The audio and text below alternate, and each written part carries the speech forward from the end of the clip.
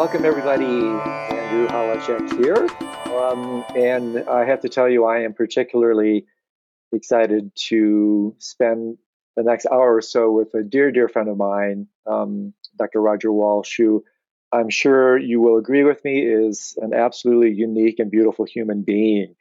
I've had the great good fortune of studying Roger's work at this point, actually, for decades, reading his many books, and really became uh, even more enamored with him when we met a little over a year and a half ago at an Integral conference and presented together, and found him to be even more extraordinary in person than he is in a kind of written capacity. And so what I would like to do is introduce Roger formally by reading a little bit of his bio, and then we definitely do not have any shortage of provocative material to talk about. So this is what Roger has to say, at least in terms of his biography. It's quite extraordinary. So Roger Walsh, MD, PhD, graduated from Queensland University with degrees in psychology, physiology, neuroscience, and medicine before coming to the United States as a Fulbright scholar. He is currently a professor of psychiatry, philosophy, anthropology, and religious studies at the University of California. His research interests include psychological well-being, wisdom and love, practices such as meditation that foster them, and how we can best respond to the social and global challenges of our time. He is a student, teacher, and researcher of several contemplative practices. Roger's research and writings have received over 20 national and international awards, while his teaching has received 8 awards. He is a University of California Distinguished Writer as well as its Outstanding Physician. His books include Essential Spirituality, 7 Central Practices, Paths Beyond Ego, as well as The World of Shamanism, and the modestly titled book, The World's Great Wisdom. And really, Roger, this is my favorite part of your bio. I did not know this about you, and I think it's just awesome. He was formerly a world record holder in high diving and a circus acrobat, and recently graduated from the San Francisco Comedy College and had an extremely brief and unsuccessful career as a stand-up comedian. OMG, Roger, that's just funny as hell. Yes, it wasn't at the time, but still. No, I think it's already successful because it's made me laugh.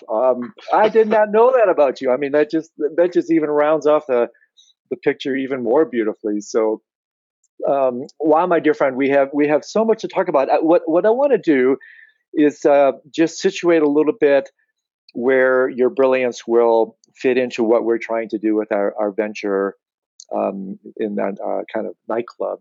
And this has to do with what our members are familiar with. In the back of the nightclub, so to speak, we have these 6 ongoing tracks, a curricula that I have playfully referred to as night school. And they are somewhat all centered around lucid dreaming.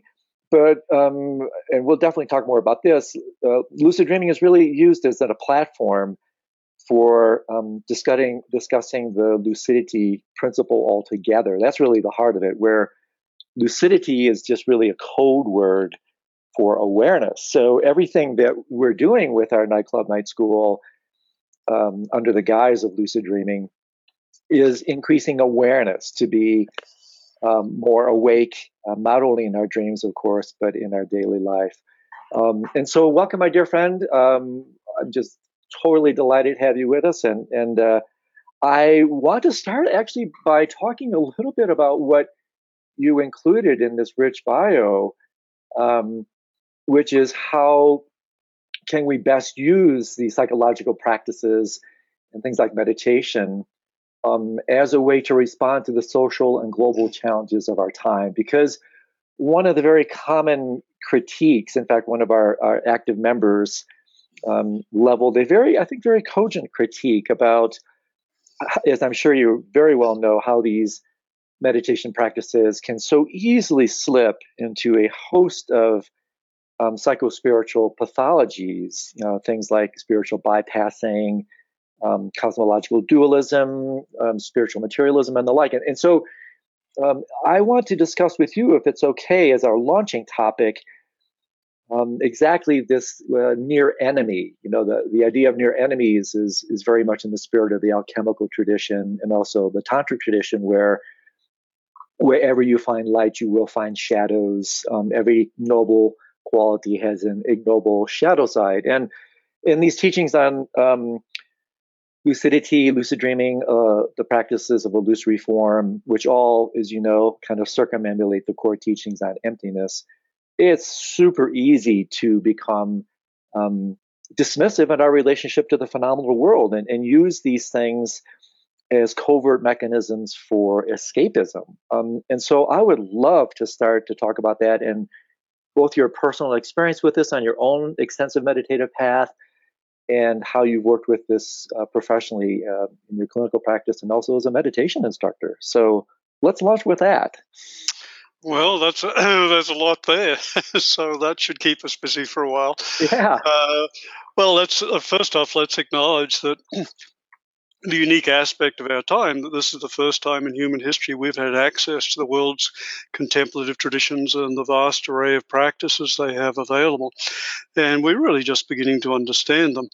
And yet we have this priceless opportunity of not only looking across the variety of the world's contemplative practices,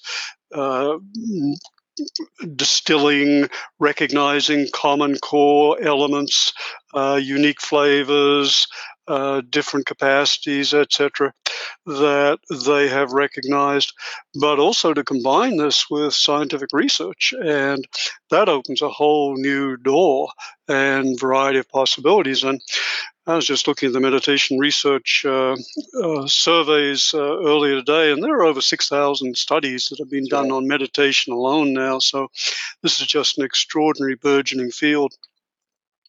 And we're just beginning to appreciate some of the values and benefits of these practices. For example, we have a host of benefits that have been recorded, for, say, lucid dreaming to begin with, but all sorts of contemplative practices. But there have been first-person reports.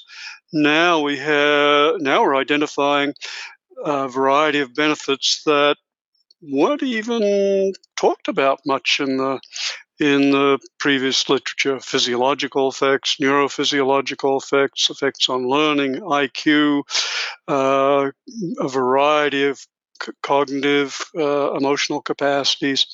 And who would have thought, for example, that meditation is a relatively solitary practice, the largest effect of all would turn out to be an improvement in relationship qualities.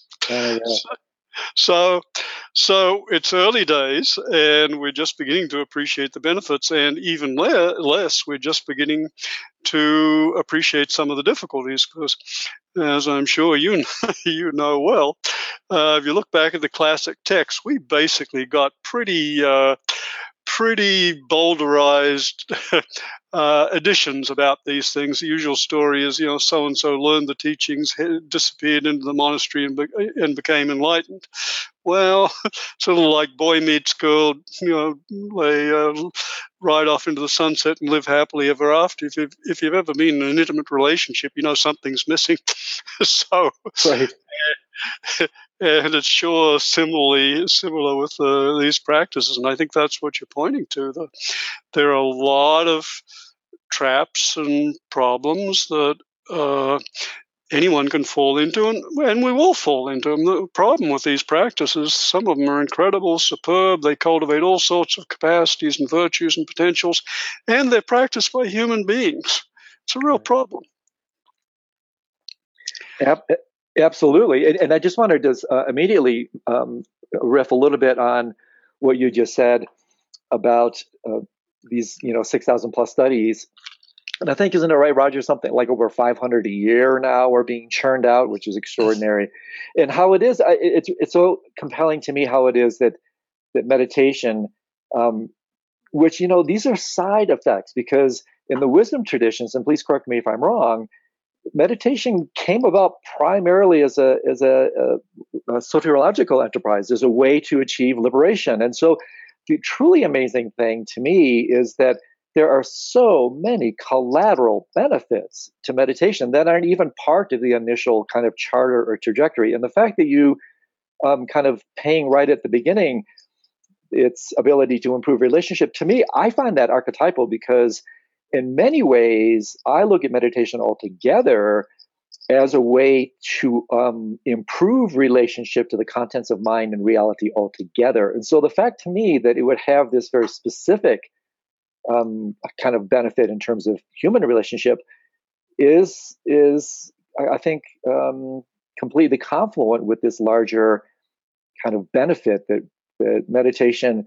In fact, this is one of the ways I define it, Roger, is in so many ways, meditation doesn't really change a thing out there, so to speak, but what it does is it changes the way we relate to whatever is out there or even in there. And so I find it really compelling that relationship is the one thing that kind of stands out and that we can kind of extrapolate it back into this kind of more foundational benefit of just improving relationship altogether.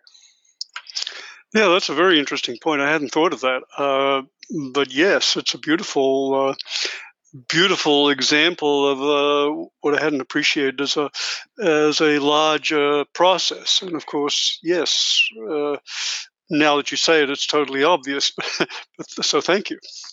Yeah. And so let's dive a little bit more into some of these shadow elements, because one of the truly remarkable gifts you bring is your expertise in so many different areas, both experientially and doctrinally, and your ability to bring a kind of therapeutic lens to the meditative path altogether. And that's a topic I want to follow up in just a second. But let's unpack a little bit more some of these, I think, primary shadow elements in the teachings on lucid dreaming and its daytime practice, illusory form, which, as you know, Roger, is one of the things that differentiates lucid dreaming from dream yoga. Lucid dreaming per se doesn't have the practice of illusory form, but in the dream yoga traditions, illusory form is foundational. In fact, so much so that in many of the practice texts, dream yoga is actually considered a subset of the practice of illusory form. And immediately when you talk about things like illusory form or empty form, oh my gosh, you got the booby traps of nihilism, spiritual bypassing, and the like. So let's unpack that a little bit and how easy it is for unwitting practitioners to hit the eject and escape button when they engage in these practices, and basically in their efforts to wake up, they often find themselves getting out in the pejorative negative sense. So help us a little bit with those. Okay, and one of the first things comes up for me is, as you were riffing there about the varieties of problems that people can get into, is the recognition that we don't as yet have a good map or a cartography of the shadow side of contemplative practices, or the pathologies that can emerge, or the problems that people can run into. It's amazing to realize that this is a relatively a pretty recent field. Yes, it's true that there have always been warnings in the texts about traps, but we haven't really recognized that there can be more than traps or side alleys, that people can actually, in some cases, experience significant distress. Pathologies of various kinds can emerge, and we don't have a good map of these yet. So I think as we discuss this, we'll be working with our own are predilections for what to look at. And so I guess my first question for you, Andrew, would be, are there particular kinds of issues or problems or even pathologies that you'd be particularly interested in exploring? Yes, there is. I'm gonna answer that, Roger, by reading a short quotation from, you may know him, the sociologist and teacher David Loy. I really like his thinking. He wrote, oh yes, he's wonderful. He's a wonderful individual. I had the good fortune of meeting him not that terribly long ago. And he riffs a little bit on the idea of cosmological dualism. And this is what he says when I read it.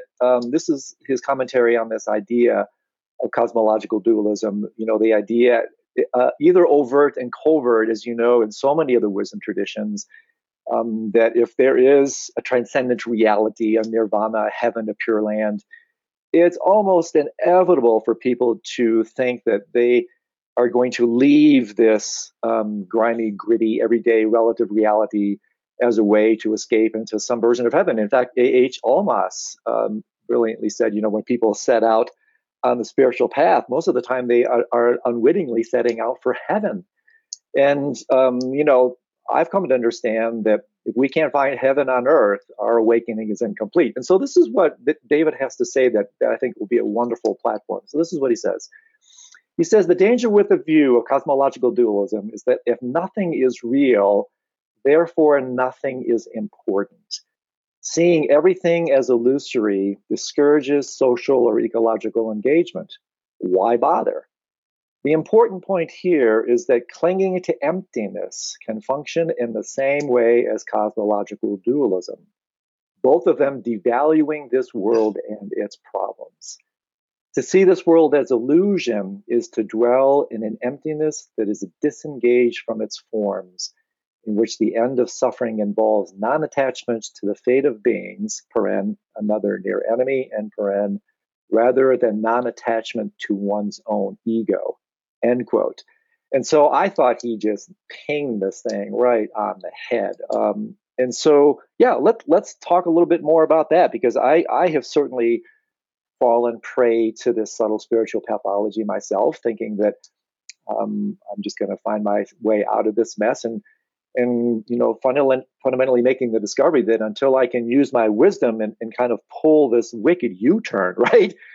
This wicked ass U-turn where I'm rocketing up and out and realizing that if I don't bring my wisdom back into form through the process of waking down into the forms that I differentiated from in my process of waking up, my spiritual path is incomplete. I'm only partway there. So what say you? Yeah, so essentially you're pointing to the idea of the illusory nature of the world and the traps that go with that. And there's, with this issue, as with so many problems that one can run into in contemplative practices, there's a grain of truth there. Across traditions, there's a widespread recognition that reality is not what we think it is, that it's much more multi-layered. There are ways of seeing into the nature of ourselves and of reality that, through contemplative practice, go much deeper and call into question our conventional assumptions. And along with that comes a particular remedy. One of the recognitions across traditions is that our conventional nature, our ego-bound nature, our identity as separate self-senses, is in a fundamental way illusory or mistaken. And we suffer from essentially a chronic form of mistaken identity. Mm-hmm. And that the ego-bound identity, the idea of ourselves as skin-encapsulated egos or centered in the body or limited to physical form, etc., comes with many costs. One of them is, as David Loy pointed out, a fundamental sense of lack or flaw. Mm-hmm. I call it the triple F fallacy, the fundamental flaw fallacy, the assumption that we are in some way defective, deficient, and flawed. And as a result of that, there's, again, almost universal agreement across contemplative traditions that one of the compensatory responses to that is a compulsive seeking for acquisitions, for things, for ways of filling that gap, and that we are by nature addictive creatures or addicted creatures. And that addiction is not, as our culture understands it, just something which has a couple of specific forms, usually thought of as drugs and food and sex, but that this is a much larger dynamic in all of us who are not significantly awakened. And one of the remedies for this, and this brings us back to your original point, is a recognition that we are not seeing things clearly, that our usual perception and understanding of both ourselves and the world is in some sense illusory. And so one of the core teachings is a deep ontological teaching about the fundamental nature of ourselves and the world, as when used skillfully, encouraging us to look at the world in a different and more healthy and more realistic way, which has the benefit of reducing our addictions and our hankering after the toys and trinkets of the world. So that's the healthy strategy behind the idea of the illusory nature of the world. But of course, there are a couple of problems there. One is that that's not the final perception or understanding. There are deeper perceptions or understandings, and that those involve a variety of non-dual perceptions. The other side of this is the trap of the devaluing of the world and the dismissal of its suffering, which can serve a defensive function in many ways, from helping us avoid the recognition of the fundamental nature of suffering as a part of human existence, removing the obligation or call to service, and negating the call to compassion and care. So yes, indeed, you're pointing to something very important. These are real problems. Wow, what a rich set of offerings here, Roger. I mean, goodness gracious. I mean, the idea of seeing things more realistically is one of the ways that we define what it means to be lucid. I mean, non-lucidity is really just getting lost, not seeing properly, being too involved with form. And I mean, when you're talking about this kind of devaluation of form, it's a classic. You know, our mutual friend Ken Wilber talks about it, I believe, in his adaptation of Hegel's famous statement, the idea of transcend but include. And what you're basically paraphrasing here is that we're particularly adept at transcending, but not so good at including. And so well, most of us are not so good at transcending either. Well, exactly, yeah. So yeah. Either way, right? Either way, we kind of get lost a little bit. But man, I want to return back to what you're talking about.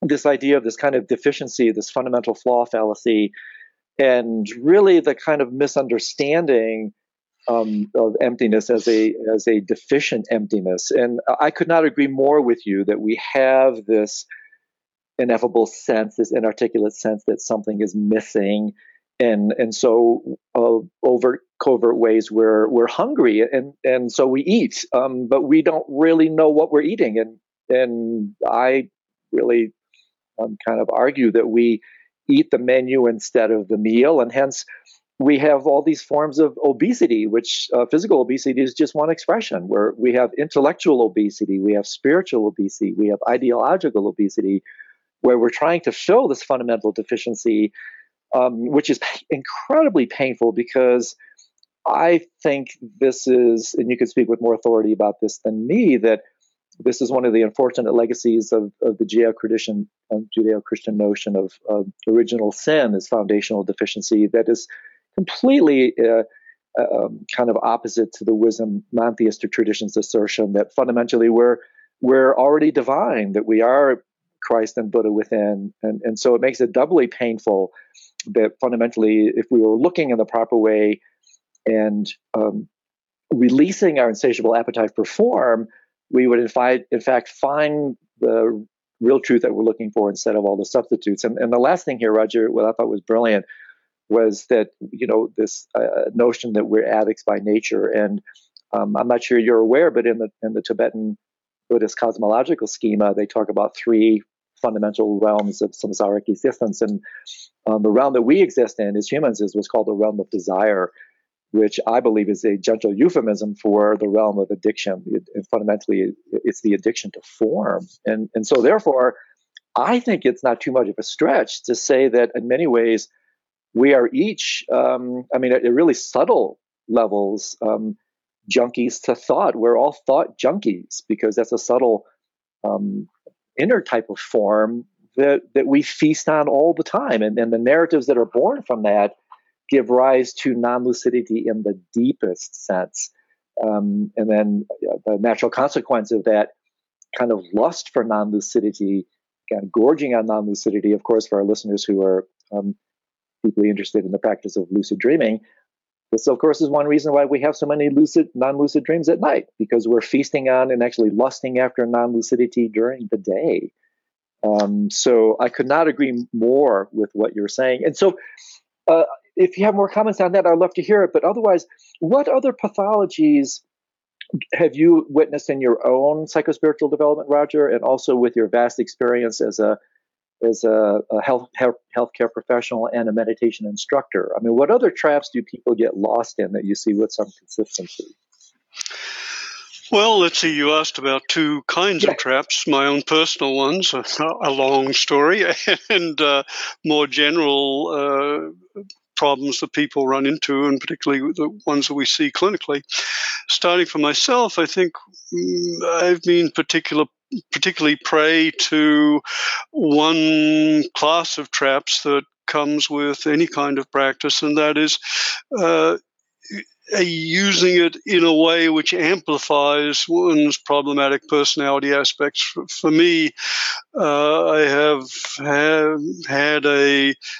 been very achievement-oriented, driven. So when I jumped into spiritual practice, it was going to be enlightenment or bust. Right. And I was seeking a Nobel Prize in enlightenment, and it was enlightenment or bust, and I busted. I really worked very hard at the practices, and that had significant advantages.